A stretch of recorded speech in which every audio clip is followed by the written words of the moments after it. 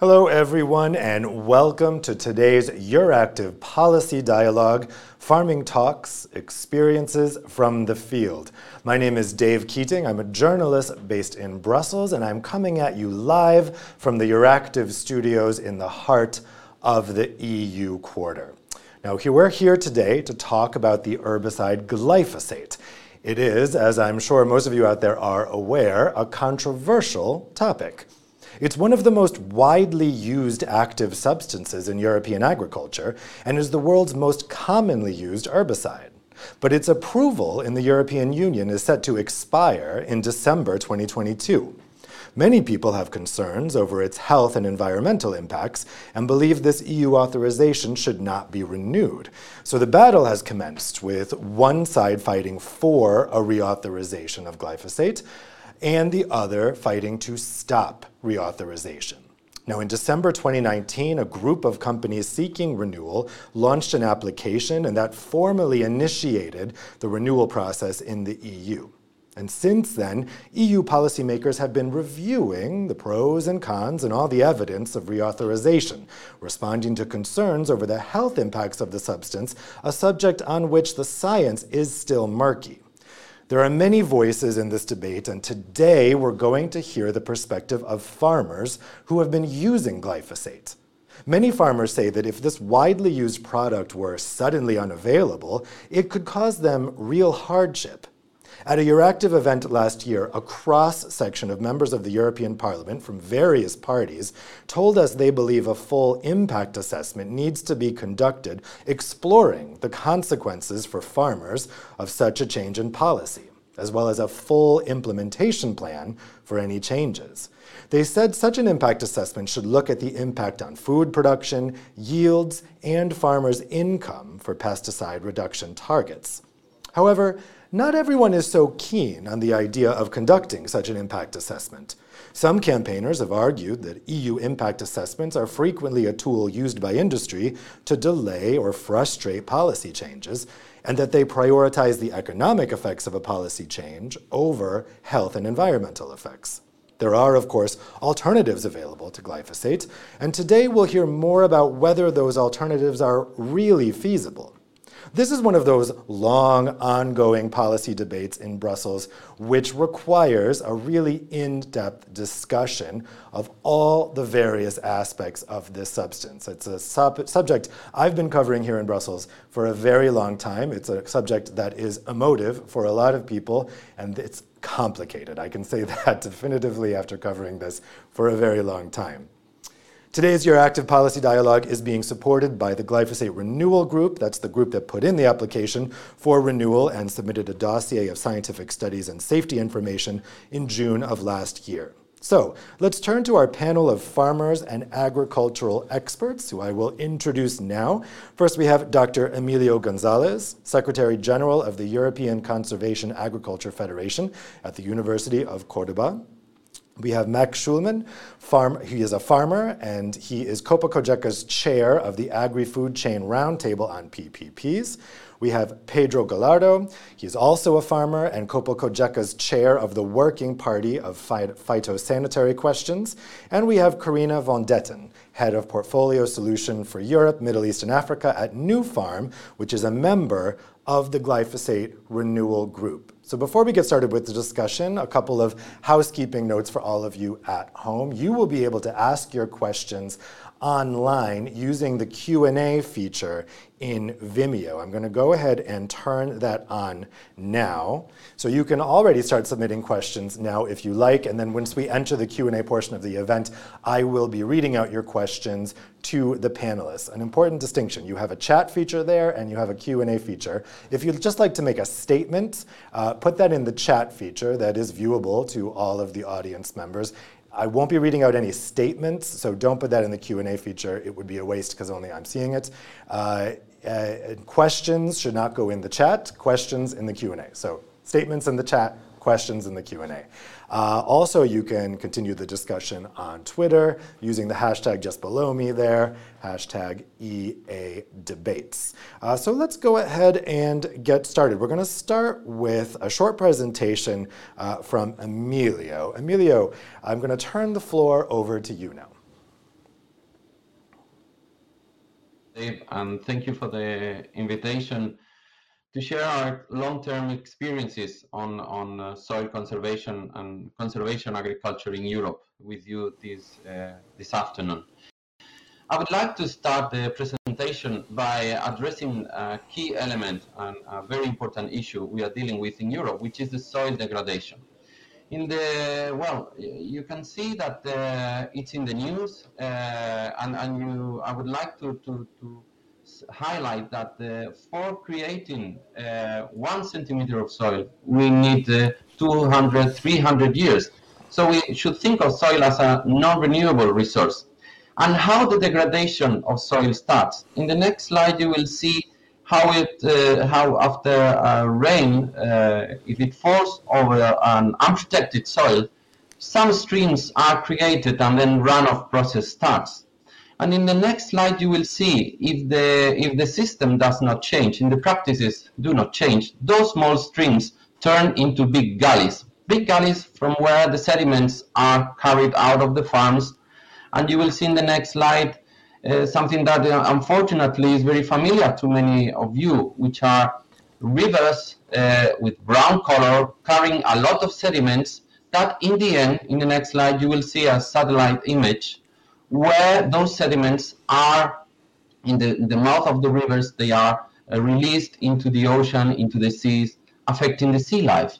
I think we all agree now, or you must be thinking that we are talking about environmental impacts, environmental costs, but also economic costs. And I'm bringing this slide here with a very recent document by the European Parliament alerting about the very high cost that the soil degradation is causing to Europeans, about up to 50 billion euros per year.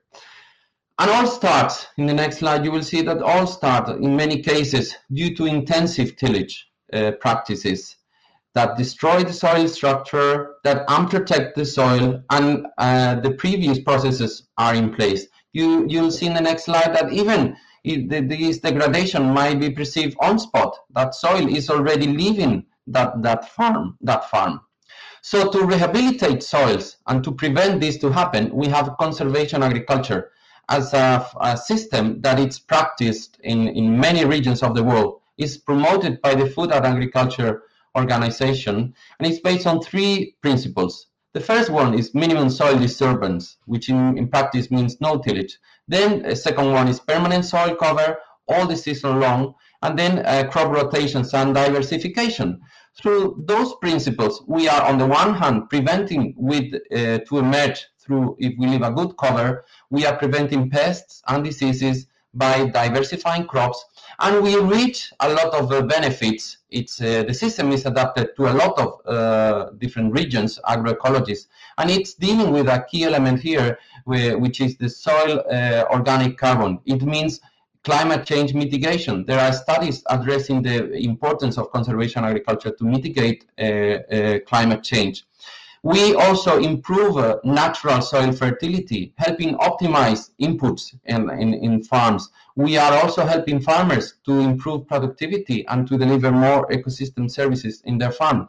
So it's a win-win for farmers, for the environment, and it's addressing the key elements that are in the current European policies, talking about the Green Deal, the Farm to Fork, the EU biodiversity strategy.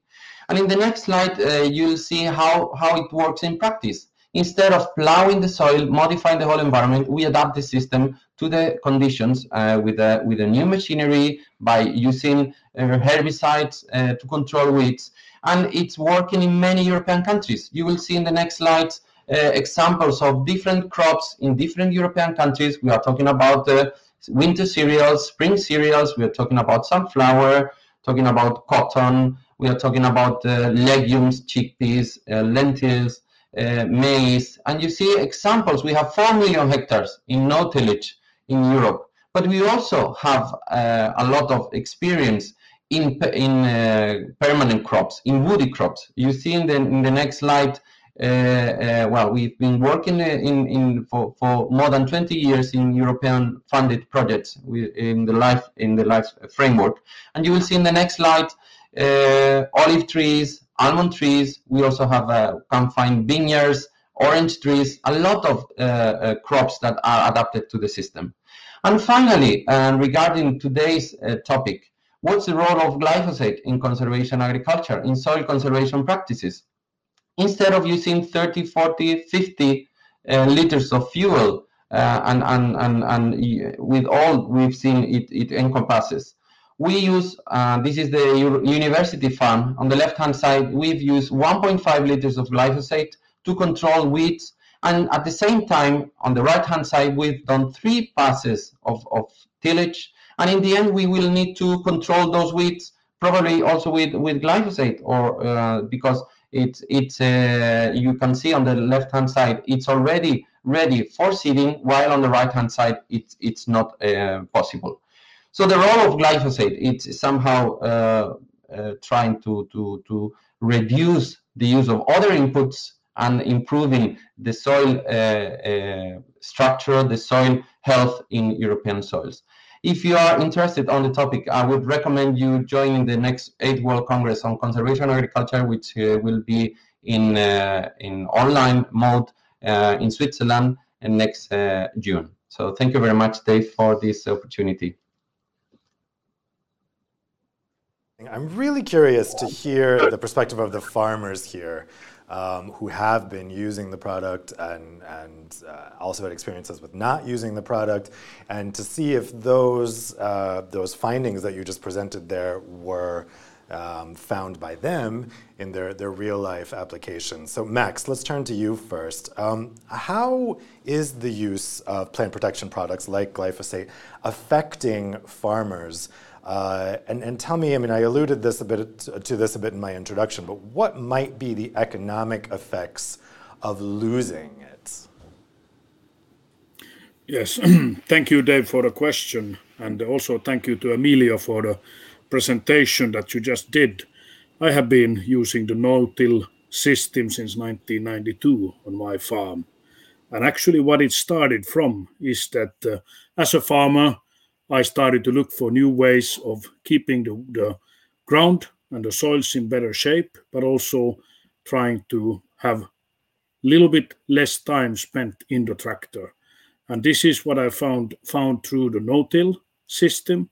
And then for sure at that stage also very fast I did for sure encounter the problem with some very, very tough weeds.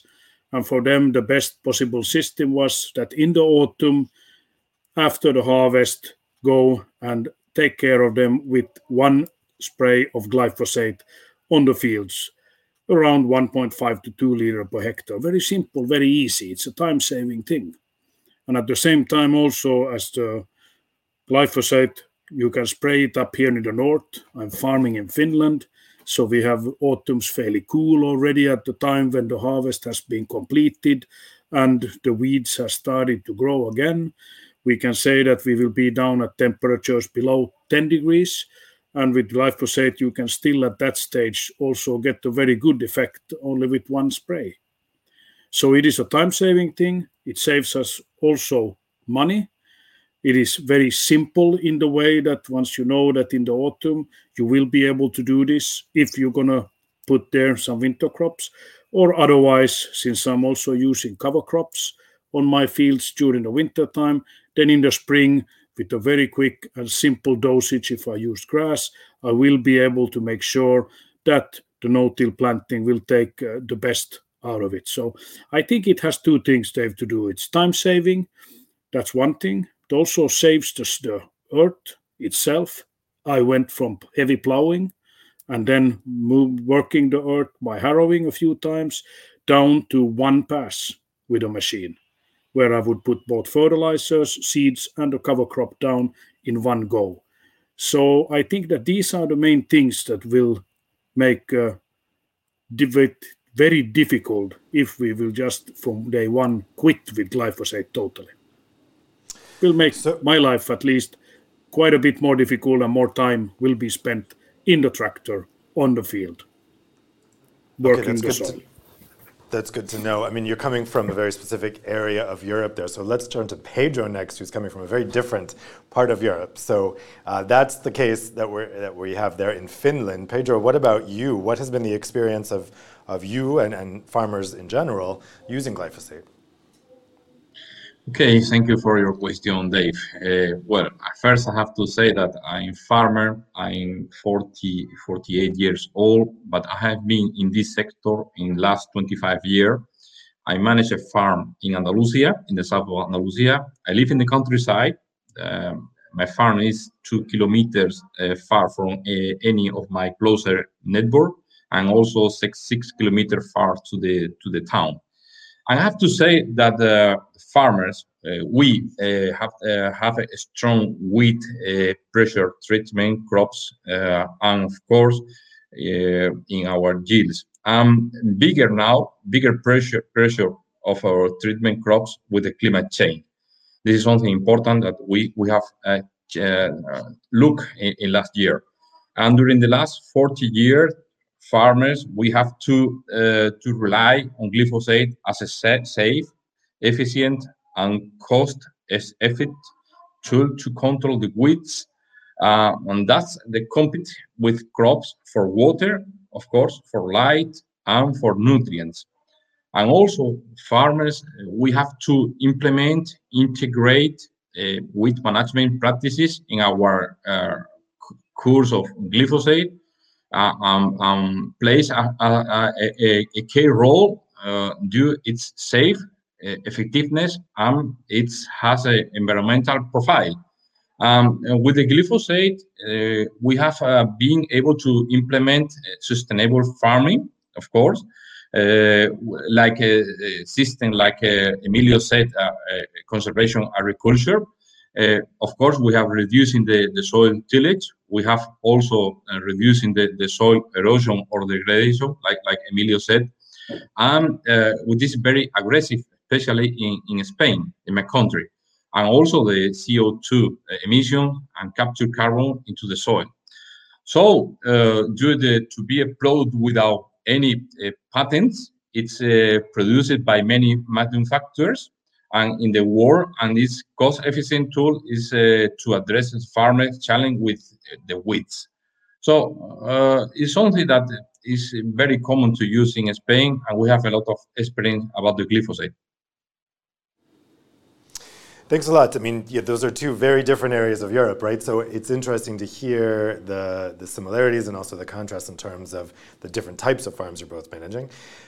So let's turn to Karina next. Now, you're coming from the perspective of a company providing these solutions. So what kind of difference are crop protection solutions, and specifically glyphosate, what kind of difference is it making for farmers? Well, thank you, Dave, for the question, which actually takes us to the basics of farming, right? We heard about soil conservation, and sometimes I think we don't spend enough time in the public eye on the discussions of what we don't do to Mother Earth, because we're so much in the heated debate on herbicide use.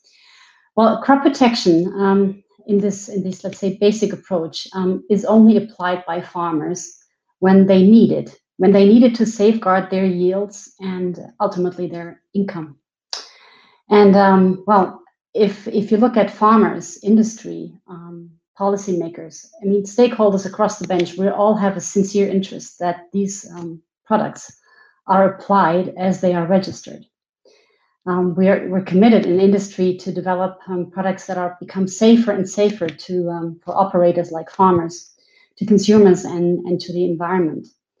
Ultimately, they're here to make life for the farms easier, and it is difficult to imagine what life would be like if we didn't have the crop protection products for farming. Thanks a lot. So we've heard definitely a consensus here that it can make the life of farmers easier, but then of course there's the questions over the other impacts. We'll get to that in a second, but Karina, I wanted to follow up with you. So if we talk specifically about the policy angle here, as I mentioned at the beginning, we are in the middle of a process where the EU policymakers are deciding whether to reauthorize this. What are your predictions for glyphosate reapproval based on what we've seen so far? What are your predictions for timing, and what, if you dare, what is your prediction for the result of this process? Wouldn't it be nice if I had the crystal ball? Well, I think the timing you've mentioned, yeah. So glyphosate has been renewed until the end of 22. And I think what I'm personally expecting is that this is a process which is being made very transparent. It's unique in its approach by the authorities, having involved a number of countries instead of just one country and a co-rapporteur member state to review. And the industry has also lined up to really say, okay, we share all the data. We try to make this as public a forum as we possibly can. Now, to predict how it will end up is difficult. Let me expose myself in that way. I sincerely hope that this will be a science-driven process where huge amounts of studies, I think we're talking about 190,000 pages of studies that need to be reviewed, that they are really forming the base of the decision that will ultimately be taken. We've seen in this pandemic how important it is that we look at science and not do a superficial political debate on left or right. This is about making sure that we find a way to the end of this process that gives the sound feeling and trust in authorities and process, which we really desperately need in Europe. Let me go to the farmers now.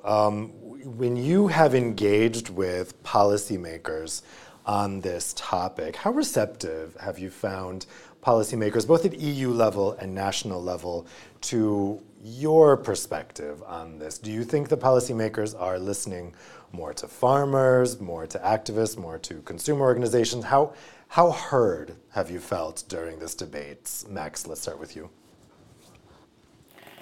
Thanks, Dave. I think it's a very important question to ask, and it's also a very difficult question to really answer. But I think that at least in the beginning, we as farmers, we were not really listened to that much at all. People did not really see what kind of a benefit the glyphosate really can do to the production of both food and feed.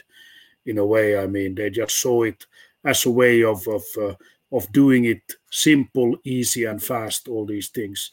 But now in the end, I think they have started to listen a little bit more after there has been raised quite a bit on the topic of, for instance, min-till, no-till, soil erosion, as we just saw, quite nicely presented to us. And at that stage, people started to realize that, wait a second, if we take away this kind of a very important tool like glyphosate from the toolbox of the farmers, we will see that there will be more mechanical weeding, there will be more ground worked, maybe not always at the best time, etc. We will also see that there will be more fuel spent on driving the tractors around the field. So people and the policymakers tended to start to listen a little bit more.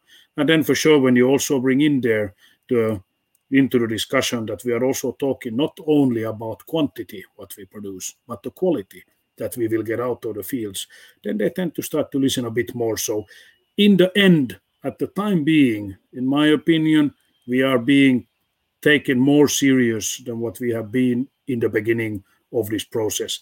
Will this be enough? That I don't know. That's interesting. Pedro, does that mirror your experience?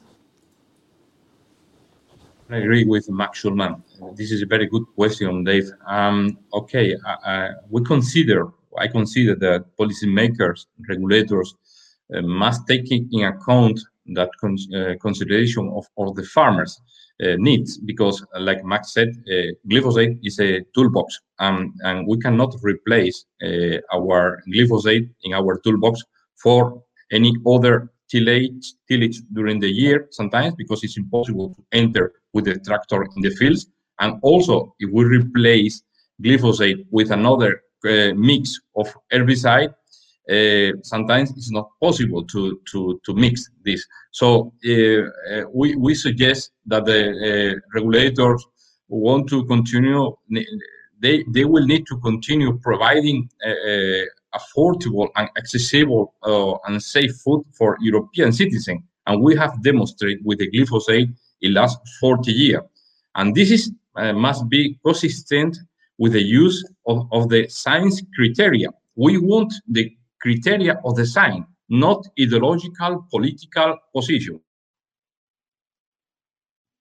We have some great questions coming in already on Vimeo. Thanks, guys, for those. I'll be getting to those shortly. As a reminder, you can ask your questions on Vimeo using the Ask button, and we welcome challenging questions, so ask any type of question you want. I will read it out. So I want to go to Emilio next. So Emilio, you mentioned the benefits to farmers, and we've heard a lot so far about how the product makes farmers' lives easier. But for consumers, maybe that's not a very convincing argument, because they're mostly concerned with the health and the environment, and whether a farmer has an easier time of things may not be a concern to the average consumer at the market. So tell me, what are the implications of glyphosate use for consumers, both the good, the bad, and the ugly? I would say that the implications are the same than other inputs used in agriculture. I mean, whatever, if I as a consumer, when I go to the supermarket and buy whatever fruit, whatever vegetable, I feel safe, because those products have passed the most rigorous processes of health and sanitary administrations in our member states, in our countries. So the implications for consumers, I would say that and I'm thinking of a review study that was published some years ago. That study, I remember, that addressed the good quality and the high quality of conventionally produced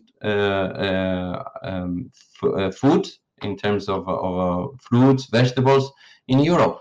This regarding the type of system that was followed in the field. So the point is that we should bring here the trust and confidence of our published organisms that are taking care that whatever is in the supermarket is safe for us as a consumer.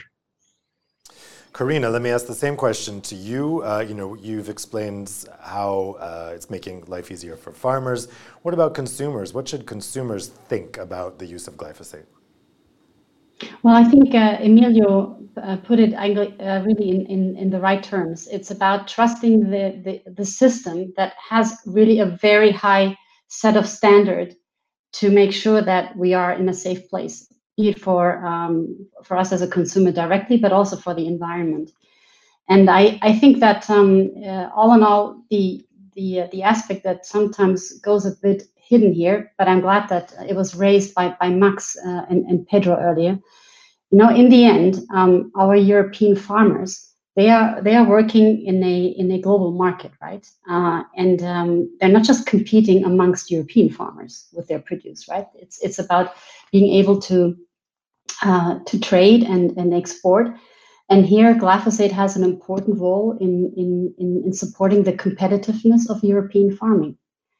It's a fact that, and it has been mentioned by Max before. I mean, how often you go into the field, and it's just glyphosate as such is unique in being cost efficient, in being safe, and allowing the farmers to work in a way that they get to the quantity and quality which is required also by European consumers. Max, let me put this question to you. How would you respond to a consumer who says, listen, I know this makes life easier for you, but I hear all these things about glyphosate, I'm not so sure about it, and I would rather you do more work, and so I feel more comfortable. I mean, how would you answer a consumer to tell them why they should want you to use glyphosate? I actually get that question once in a while. I mean, you always talk with people around, and some of them ask, why do you use plant protection products in general? And then very easily from there it goes into the debate about glyphosate. I usually just say one thing that I said, that first of all, I trust the science behind it. I mean, Europe is science-based. The legislators are taking science-based decisions, and glyphosate has been already for tens of years on the list of the tools and the plant protection products that I can use. So for sure, that's the first thing. I said that this has been tested, and there has been shown that there is no significant harm to the consumers and not either to the soils. The second thing what I discussed with them also is that what do you prefer more? To see that you have green fields all year around in a way, even just before the nice snow cover comes, that you have their crops growing. You can see that the streams and the rivers are more clear, the water. You don't have silts running off from the already worked fields. That might happen if you have some very heavy rains in the autumn season. So I think that at that point they starts to realize that, wait a second, but this is actually a very necessary and needed tool in many ways. I also discussed and talk to them and tell them as well that I do not go in there just every year, just and spray it every autumn. No, I go out there and look and see what kind of a weed pressure I have. And then I make the decision when to spray and how to spray. And I also bring up that if it is so that the glyphosate as one active substance would be banned, I would have to replace it depending on the weeds with 2 or even 4 different active substances that I can not apply at the same time in a tank mix. I have to drive at least 2-3 times out on the fields, and that might again affect the soil conditions by compacting, etc. So you get a lot of people that don't realize that this is really a tool that is being used according to the need, and also that it is based on science. That's an interesting point about according to the need. Pedro, how would you answer this hypothetical consumer? Yeah, just to add, because Max said very, very good question, but the glyphosate is a highly valuable tool for farmers to produce as a stable food for consumers. We have to remember, Dave, that in 1960, the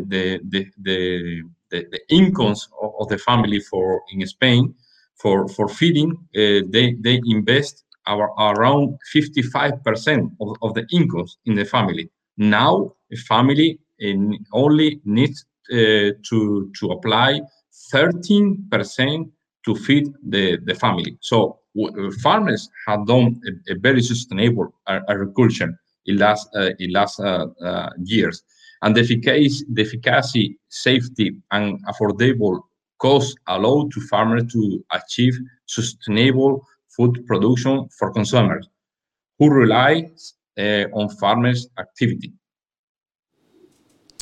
I want to go to a next question. It's kind of related, but what are the implications of glyphosate use for the environment? Emilio, you spoke about this a bit in your presentation, but you talked a little bit about some of the environmental benefits. Are there areas of potential environmental harm? I would say that the most important thing here is that glyphosate, a judicious use of glyphosate, is in place in conservation agriculture. The environment where glyphosate is applied when farmers are doing conservation agriculture is much safer than a degraded land, degraded soil, where pollution may happen if there is erosion, runoff, and so on and so forth. So, and these implications are not only due to glyphosate, because if farmers cannot do no tillage in case they would need to control a problematic weed, then the problem would be that they would need probably either use other herbicide, but many farmers would probably go back to tillage. And if they go back to tillage, those problems of degradation, of water pollution, of carbon release from the soil, climate change mitigation will not be in place. So there are so many implications, and we need to put in balance that we are not talking about an isolated system. Everything is connected in the field. Even we don't know much about 60-70% of the biodiversity we have in our soils. But what we know is the more you tillage, the less biodiversity you find. And this is the start of the trophic change. So there are so many implications that connect positively conservation agriculture with the natural resources. And if for achieving all those global benefits, we are using 1.5 liter, 2 liter of glyphosate per hectare in an improved environment, the risk, I must say, Dave, it's very low. If all European agriculture was conservation agriculture, most probably we won't find problems in water bodies. But not only chemicals, also fertilizers and other inputs that are applied in the fields. Karina, I have a question for you. I mean, we know that, as I mentioned at the beginning, this is a contentious subject. It's something that has gotten a lot of public attention over the past years. So I want to ask you, do you think, where do we stand right now in terms of public attention on this issue? Is it growing? Is it lessening? What's been your observation of watching the public attention over time? And then also, we know that a significant number of citizens have concerns about this substance. So how do you answer those concerns? How can you guys reassure citizens that glyphosate is safe? Yeah. So in terms of media attention, Dave, that's a good question, because I think everything has become a bit distorted with the pandemic being just all over the place. I still think that if there is one topic that draws a lot of attention and consumers are really also interested in, it is glyphosate. So I don't expect this attention to cede. And I personally also don't mind. If we can get this to a science-based process and make evident the let's say the effects of glyphosate containing products and of all the risk assessment that is being done by the authorities, I think that should actually help to foster the trust that European citizens can have in authorities. For me, that's the only way. I mean, to engage in polemics about it won't help. And I'm really so grateful to the words from Emilio and from the farmers here with me on the panel today, because they are showing some of the alternatives that would happen if you don't have it anymore. It's either other herbicides more often in the field, or it's more tillage, meaning basically wrecking the soil that we're talking about. So I think the more we can have these sorts of arguments that are more circumspect. You said yourself, Dave, that it's a complex topic. The more we can get that out into the air, and for interested consumers to pick it up, the better it will be. Adding to the emotion in this is not going to help. Forums like these ones are initiatives to make that happen. Well, I think that's a good time to go to the audience questions again, so we can have a full-on discussion about this. And actually, related to your last point, I mean, you mentioned that the farmers on the panel have highlighted the risks of stopping to use the product. So we have a question here from Lukasz Wozniacki. Have any of the farmers in the panel stopped using glyphosate? If yes, what was their experience? So Max and Pedro, have either of you ever stopped using glyphosate? Yes, I can Max, take it. This is Max. Yes, for sure. Yes. Good. No, I mean, I have stopped using it and tried to minimize it. And I could say that to stop using it did cause some serious change that I would have had to take in my tillage and in my planting methods. But by reducing the use of it and going more into this IPM, even deeper into looking and to checking what kind of weeds I do have, and then use the glyphosate according to that, that was the best solution. But when I stopped to use it for the 2 first years, it was fairly manageable. But then on the 3rd year already with no-till and with planting, I started to see that you have certain very tough, deep-rooted weeds that did slowly start to actually take over more and more of the ground. and actually hitting quite hard on the yields and also on the quality of the crops that I could get from the fields. But reduction is possible, at least in my opinion. But for sure, you should never go and lower the dosage. That you should not do. Okay, interesting. Pedro, what's been your experience here? Yes, Dave. My experience is I can't forget to use the glyphosate because for me it's vital. In the farming in the south of Europe, it's impossible to have an alternative to be profitable in our farming. First, because the prices we are receiving for our crops is almost the same than during the 80s. So we don't have better prices since then. And the cost, of course, of our input has increased. And if I make a tillage instead of glyphosate, I will use around 150 or 60 euros more per hectare than if I use glyphosate.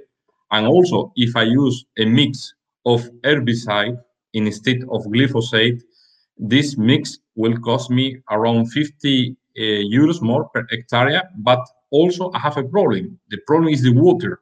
I don't have water from the city in my farm. I have water underground, and my water is limited. In fact, in summer, I have to buy water from a truck tank. So, using a glyphosate, I use around 150 liters per hectare of water. And if I use another combine of herbicide, I have to make 2 or 3 spray application, and I will have to use 600 liters per hectare. So, Karina, I mean, it sounds like it's kind of complicated to stop using glyphosate. Do you guys, do you walk through a farmer who needs to either pause use or wants to stop use? Are you guys involved in that process?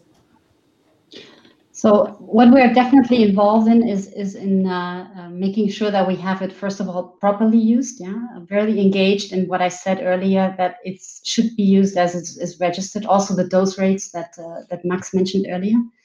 But as an industry, we're also working on having new products out there. So that could be new herbicides or alternatives.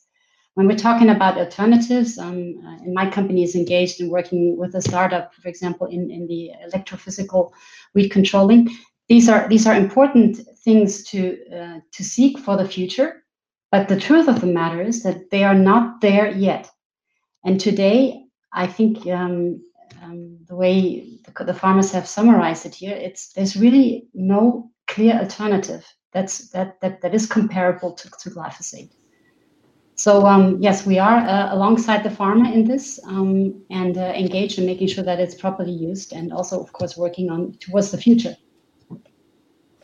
Karina, you reminded us that this is a complicated topic. So Emilio, I have the next question for you. I mean, you said that the risk posed to either environment or health is quite minimal, but we know that there are some studies floating around out there that don't reach that conclusion, and that is the subject of Bill Grayson's question.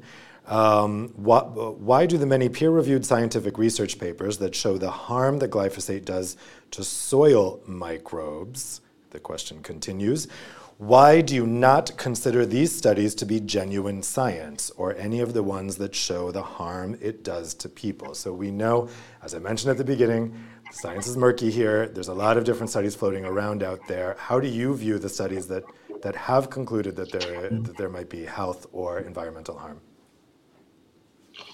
Well, I do trust science, so I'm not saying that I'm disregarding whatever type of study. What I said before is that I trust EFSA, I trust ECHA, and of course there is always a risk in using whatever type of input. But when it comes to glyphosate, I think that the previous revision of the active ingredient, I think the general agreement within the public agencies in Europe was that there was little risk if it's used according to the recommendations and for the aims it's approved. When it comes to the effect on soils, it may have an effect, but what we've seen in many countries, in many fields, is that the effect of intensive tillage is worse than that. And in many cases, studies, taking into account that the conservation agriculture is applied in roughly 4 million hectares in Europe, we are talking about less than 5% of our agricultural land.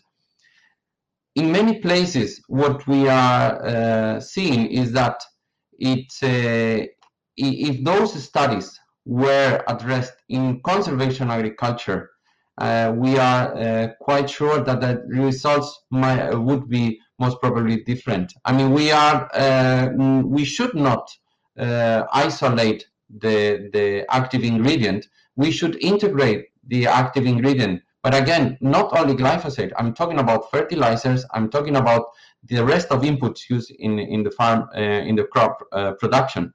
And what I said before is that overall, the best way to produce in Europe, as it's in other parts of the world already demonstrated, it's conservation agriculture. We believe that because, again, no activity has no risk in the environment. There is not, and nothing is 100% sustainable. Nothing has 0% risk. What I'm saying today is that I strongly believe, due to 20 years of experience, due to experiences in 19 European countries, is that conservation agriculture deliver a lot of benefits that are aligned with the current European policies. Good. We have some more questions specifically on conservation agriculture. I'll get to those in a second. Karina, though, I wanted to also put Bill's question to you. How do you view those studies floating around out there that he's referencing that come to a different conclusion? So as Emilio was saying, it's important that we allow the authorities to put all the studies together and come to their own conclusions. And in our case, that's EFSA.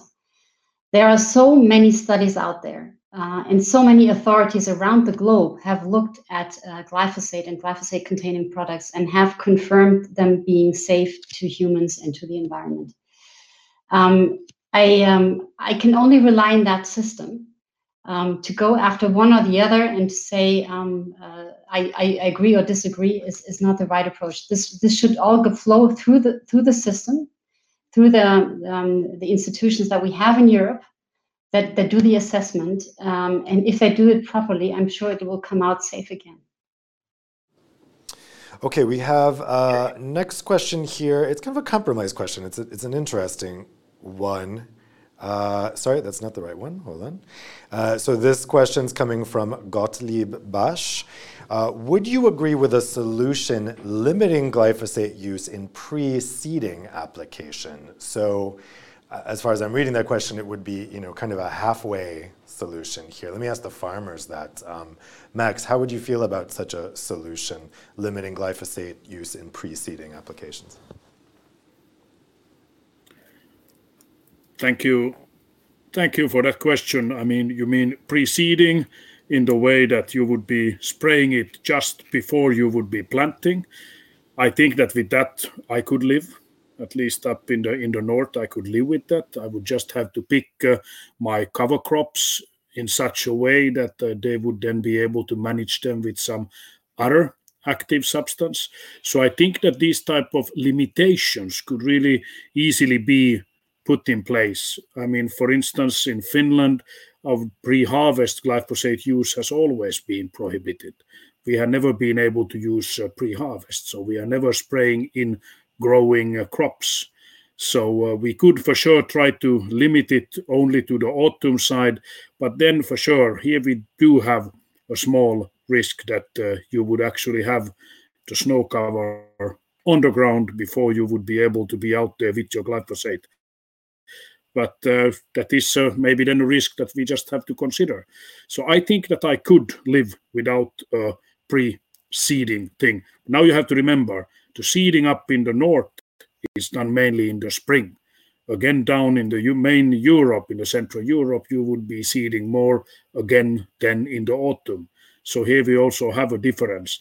Autumn seeding again, there I would like to have it, because that's the time when I actually maintain and manage these difficult weeds. Pedro, could you live with that solution?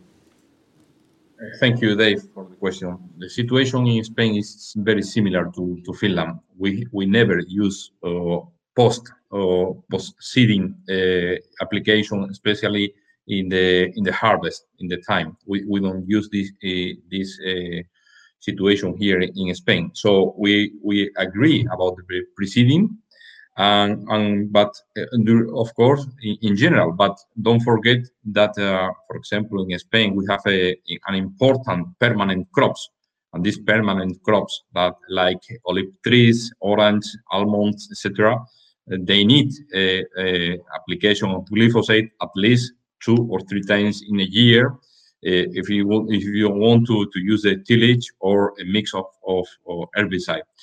Glyphosate finally is a medicine of the plant, and we have to trust on the scientific criteria, like we said before. Okay, cool. Let me take a next question here. This one comes from Eddie Wax from Politico. It's a question for Karina. How does Karina explain that there are fewer members of the glyphosate renewal group now than last time? Last time, I guess, being the last renewal. That's a good question. Of course, I cannot answer for the companies that have decided not to go into another round of defense. What I can state as facts is that it is quite a big investment to undertake to do these extra studies, to walk that extra mile in defending and making evident that this active substance is safe. So it could have been that as a motif, but look at the ones that are remaining. It's not just 2 or 3. Yeah, we are committed representation of this industry to go through this unique process in terms of transparency and sharing results, and we will walk through it until the very end. Okay, so Emilio, I promised you some more questions about conservation, agriculture, and here they come. There's 2 questions here. So first, from an anonymous questioner, how do you sustainably manage glyphosate resistance in conservation agriculture? So that's a general question. And the other one here is from Martin Tribu. What would be the minimum dose rate of glyphosate necessary in conservation agriculture? From Martin Tribu from CA Belgium. Okay, thank you for the question. The answer to the first one would be to manage crop rotations. I mean, what it's not recommended at all is to grow monoculture in conservation agriculture. But if you do so, you will have more problems with weeds, and this will entail probably higher doses of inputs of herbicides, and in the end it may turn into resistance. I must say that in our fields we work with farmers in Spain and other countries in Europe. We've never found big problems with weeds, and this is related to the next question as well, because what we are doing is, with this crop rotation and diversification, together with a good soil cover, we are preventing some weeds to emerge, and we are applying the herbicide when it's needed. That implies one thing, that it might not be, as Max was saying before, maybe you don't have to be so many hours in the tractors as you were before, but you should go more walking around your fields, because you need to identify where you have the problems in order to apply as minimum as possible, because in conservation agriculture we try to optimize and we try to reduce as much as possible inputs. The less we've used, 1 liter per hectare, but taking into account that we've been quite careful with the weeds and taking the principles as faithful as possible. Okay. But this is just our experience. Does anyone else have comments about conservation agriculture? Yep, Max? So Dave, Max would. Yes, thank you, Dave. No, I think Emilio just said quite a bit of it, but I can tell from my own experience what the farmer does. And me as a farmer, what I do, I try to first of all go and apply the glyphosate at the best time, and also when the weeds are at the optimum size, so that you would be able to go there with the full dose, that in my area here would be about 2 liters per hectare. So you have to have the best timing, you have to know which weeds you have there, and you also have to have the full dosage so that you don't start to create resistance. Usually you don't need to go above 2 liters at all. I think that the in between 1.5 and 2 liters is totally enough if you really want to have a good effect with one spray on the weeds. Thank you. Okay, yep, Pedro. With Max and also with Emilio, just depend of what are you going to produce. It's different if you make a winter cereal like a wheat or durum wheat, for example, or barley, or that in this case you need between 1 liter or 1.5 liter per hectare.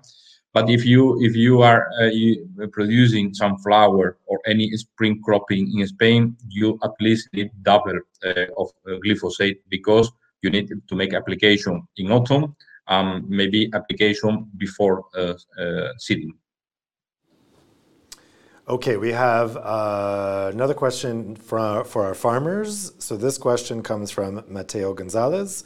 Does Mr. Gallardo or Mr. Schulman use other pesticides such as chlorpyrifos, I'm not going to pronounce these right, or mancozeb? He goes on to say, those substances match the standards of the Rotterdam Convention. What's your opinion about it? Max or Pedro, do either of you use those 2 other products? Max, yep. Yes, I mean, I think that, like we have said here before with Pedro as well, that we need a broad amount of tools in our toolbox. So these mentioned active substances are also in the toolbox, and they will be used depending on which crops you are growing and also which weeds you are encountering during the growing season when the crop is already there and established. Since we do not have, at least up in Finland, we do not have any Roundup ready crops where you would be able to apply the Roundup straight in the growing crop. That's why we also to utilize other pesticides, herbicides mainly, then in that stage. And also we need to make sure that they are also in the future in the toolbox. But some of these cannot totally replace glyphosate. Because, for instance, if I, as a seed grower, growing grass seeds, need to really clean the grass bed and all of these for the next grass seed that I'm supposed to put in there, I really need to make sure that I really have everything from the previous one destroyed, so that I can go in and make sure that I have a clean bed, so that I can really go and produce really high quality seeds out of it. So that depends a little bit on the usage. But yes, for sure, we need a lot of tools in our toolbox. Pedro, how about you? Yes, as Max said, we need a bigger toolbox as possible. We want to have a scientific criteria, like we said before. And of course, if there is any substance that is not good, because EFSA said that is not good, not a political criteria, I agree to stop to using this substance. But of course, farmers need an alternative. What is not possible is to cancel one substance after one substance, and we don't have any other solution. Like the chlorpyrifos in Spain, we have a huge problem because we don't have insecticide in many of our crops, or for example, mancozeb in many fruits, and also in east of Spain, we have a huge problem on that. So what we want about politicians is to have an alternative, and of course the scientific criteria. Karina, did you want to come in on this? Yeah, I just wanted to directly to the question from our viewers say that both of these AIs, active substances, chlorpyrifos and mancozeb, have recently not been renewed by the European Commission. So there's now a sellout period and then on-farm use end date. And that takes us then to the question that Pedro stated, that you need an alternative because these two tools from the toolbox will no longer be there. So other insecticide and other fungicides to take care of the diseases and pests. Okay, Emilio, I have two rather technical questions for you. The first one comes from Imantas Pranauskas. Crop rotation is best implemented combined with rearing of cattle. What should be the recommended livestock density for soil health? That's the first question. And a second question comes from Torsten Laubner. Emilio, how do you increase the acreage applying no-till and cover crop practices? 4 hectares in the EU sounds small. So Emilio, those two questions for you. Thank you very much. Very good questions, both of them. Livestock is always something we, maybe in Europe it's an issue, but it's even a bigger issue in Africa or in Asia. Livestock, as much as you would like to have, but taking into account that we need to feed the soil with crop residues. And we must take care of compaction. So it's not only the number, but also when do you take the animals in the fields. There is a threshold, and it's 30%. At least in the worst case, at least 30% of the soil must be covered. So depending on the number of animals, you should be moving them in the farm in order to allow enough residues to cover the soil and to protect the soil. 4% is too little. You are right, and this question comes in the right moment. I mean, we know that farmers are very smart and they understand the policies very in a very smart way. With the appropriate policies that we have now in Europe, and what we are hearing about the future of the policies, I think we would have the tools to promote conservation agriculture as it's been done in other regions of the world, where it reaches up to 60-70% of the total area. If I would be the policymaker taking decisions on this topic, I would definitely make incentives to farmers. I would not. I like rewarding rather than punishing. So I would reward farmers for their improving the carbon stocks. They are helping the whole society in conservation agriculture and by sequestering carbon in their soils. They are making better or they are improving the water quality, because we limit erosion up to 90% and we reduce runoff up to 60-70%. So we have cleaner water, we have better soils, we have more carbon, and we are fighting climate change. So we have common agriculture policies. We can think of investment policies to support farmers to buy no-till seeders, and we can think of why not precision farming. We've been talking about doses. If people and policymakers are concerned about how much inputs are used, we can also suggest and support farmers to do investment in terms of weed seekers, green seekers that are integrated into boom sprayers, and the sprayers only apply herbicide where there is in fact a need. Not all the field, but only in certain places where the weeds are being developed. Did anyone else have a comment on livestock density or acreage? No. Okay, so I have a next question here. It's another question from Bill Grayson. It's a question to our two farmers.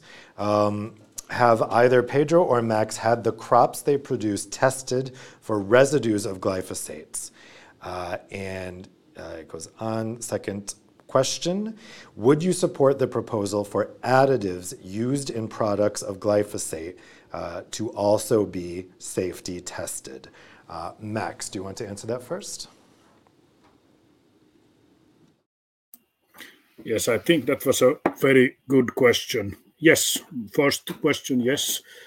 My crops, I grow quite a bit of milling oats in many different qualities, mainly also gluten-free milling oats.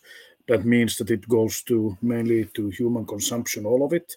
Yes, that is being frequently tested then for residues, not only glyphosate, but also for other pesticides as well. And until now, there has not been any problem whatsoever. And for sure, as a farmer, I would always like to know that all the pesticides, herbicides, insecticides, whatever I put on my fields, that they all would have been tested, not only the active substance itself, but all the other substances included in it. And I think that this is a thing that I believe that most of the farmers would agree on right away. Pedro, how about you? Well, Dave, I think Max answered very right question. In my case, it's the same situation. We don't have any residues, anything in the crops. So it's very different situation. Like my grandfather made application in the farming in the 80s, in the 70s than we made now. We have a lot of technology in a tractor. We have more technology in a tractor than in a car.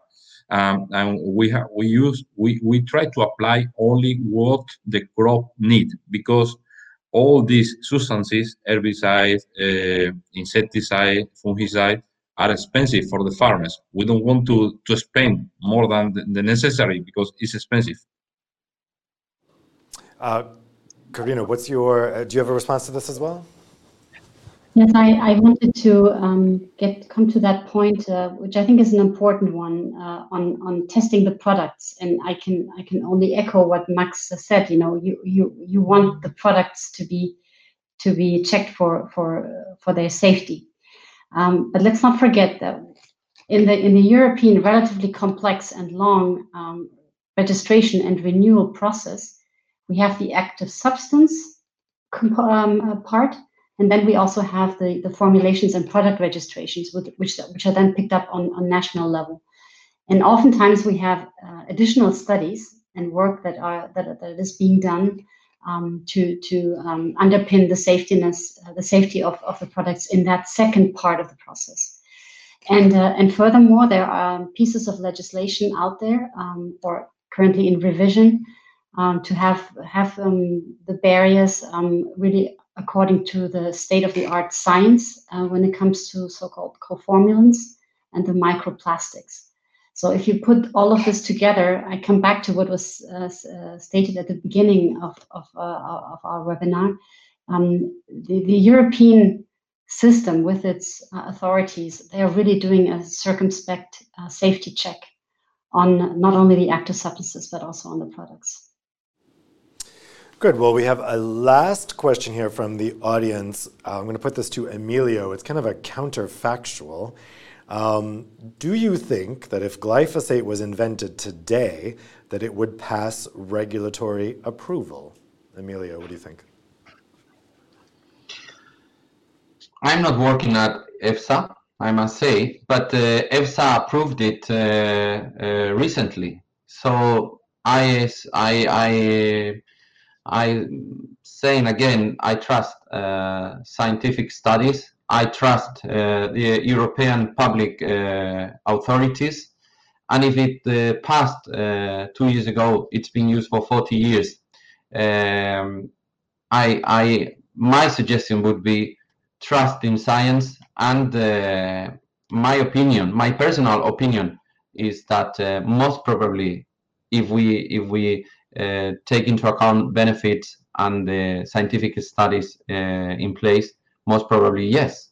But as you were mentioning at the beginning, who knows what will happen? But I hope it will be approved again. It's true. It's kind of like the crystal ball question I put to Karina at the beginning. Let's go to our final concluding remarks now. I'm going to start with Karina. Karina, what are your key takeaways from today's conversation? Well, I think, first of all, thank you so much for the opportunity and for having some testimonies out here of people who are really in the field and have so much experience with the substance as such. For me, if we could come across with some aspects that are sometimes not so much in the focus when it comes to media attention, like the aspect of tillage, like the aspect of being competitive in terms of farming in Europe, that would already be helpful. And then this plea to have trust in our authorities and in the science-based review of this active substance. Pedro, let's go to you next. What are your concluding thoughts as we wrap up? Yes, thank you, Dave. For me, I think this debate is very useful because in last time we think that farmers haven't been in the center of the debate. The decisions are taken by politicians, but with very lot of lobby, environmental lobby. And in this case, we need to listen the farmers. So I thank you for the opportunity.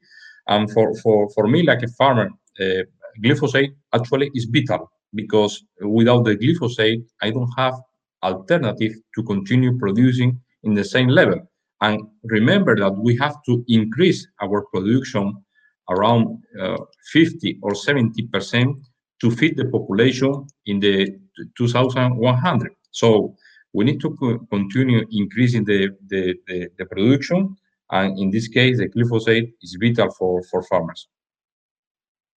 Max, what are your key takeaways from today's discussion? Yes, thank you, Dave. And I think it was very important that this discussion was done together with farmers from two different regions in Europe. You can still see that we have here the same type of challenges, even if you are farming far south or far north. But my key takeaway from here is, and maybe also for the audience, that we really need a very strong science-based decision on glyphosate today, but on other active substances tomorrow, so that we also in the future can actually be able to provide you, the European citizen, with the high quality food that you are used to, without really going in and blend too much politics into it. And also, I think that it's important to have these kind of open debates so that the broader public will actually hear how we are using it as a tool on the farms. And I think this was a good opportunity to do that. And finally, Emilio, what are your concluding thoughts? Thank you, and for being the last one, so I've had some time to think about it. I would say that soil is a non-renewable resource. I would like people take this takeaway message. The soil we are losing today won't be recovered in the next century. The cost of degradation is a lot of, in terms of environmental issues, but also in terms of economic. It's 50 billion euro a year, according to the European Parliament. If we are not paying that full bill, next generations will do it. And we have conservation agriculture in many European countries. It's not well spread yet. We have an opportunity now, and I would say that the most important resource we have is soil. Without soil, we cannot do anything, and time is running. So glyphosate is a big issue, but soil is a bigger one indeed. I think that is very, very true and probably a good note to end on. I want to thank our panelists for a great discussion. I certainly learned a lot, and I also want to thank our audience for some really, really good probing questions. I think it's great that this discussion is happening, and of course, this is a very live issue that here at Euractiv is following this very, very closely, and of course, we'll bring you all the updates. As we see, we don't have a crystal ball either, so we will see what happens with this, but it's a very interesting subject to follow. So thank you to the panelists, thank you to everyone at home for watching, and I wish you a great rest of your afternoon.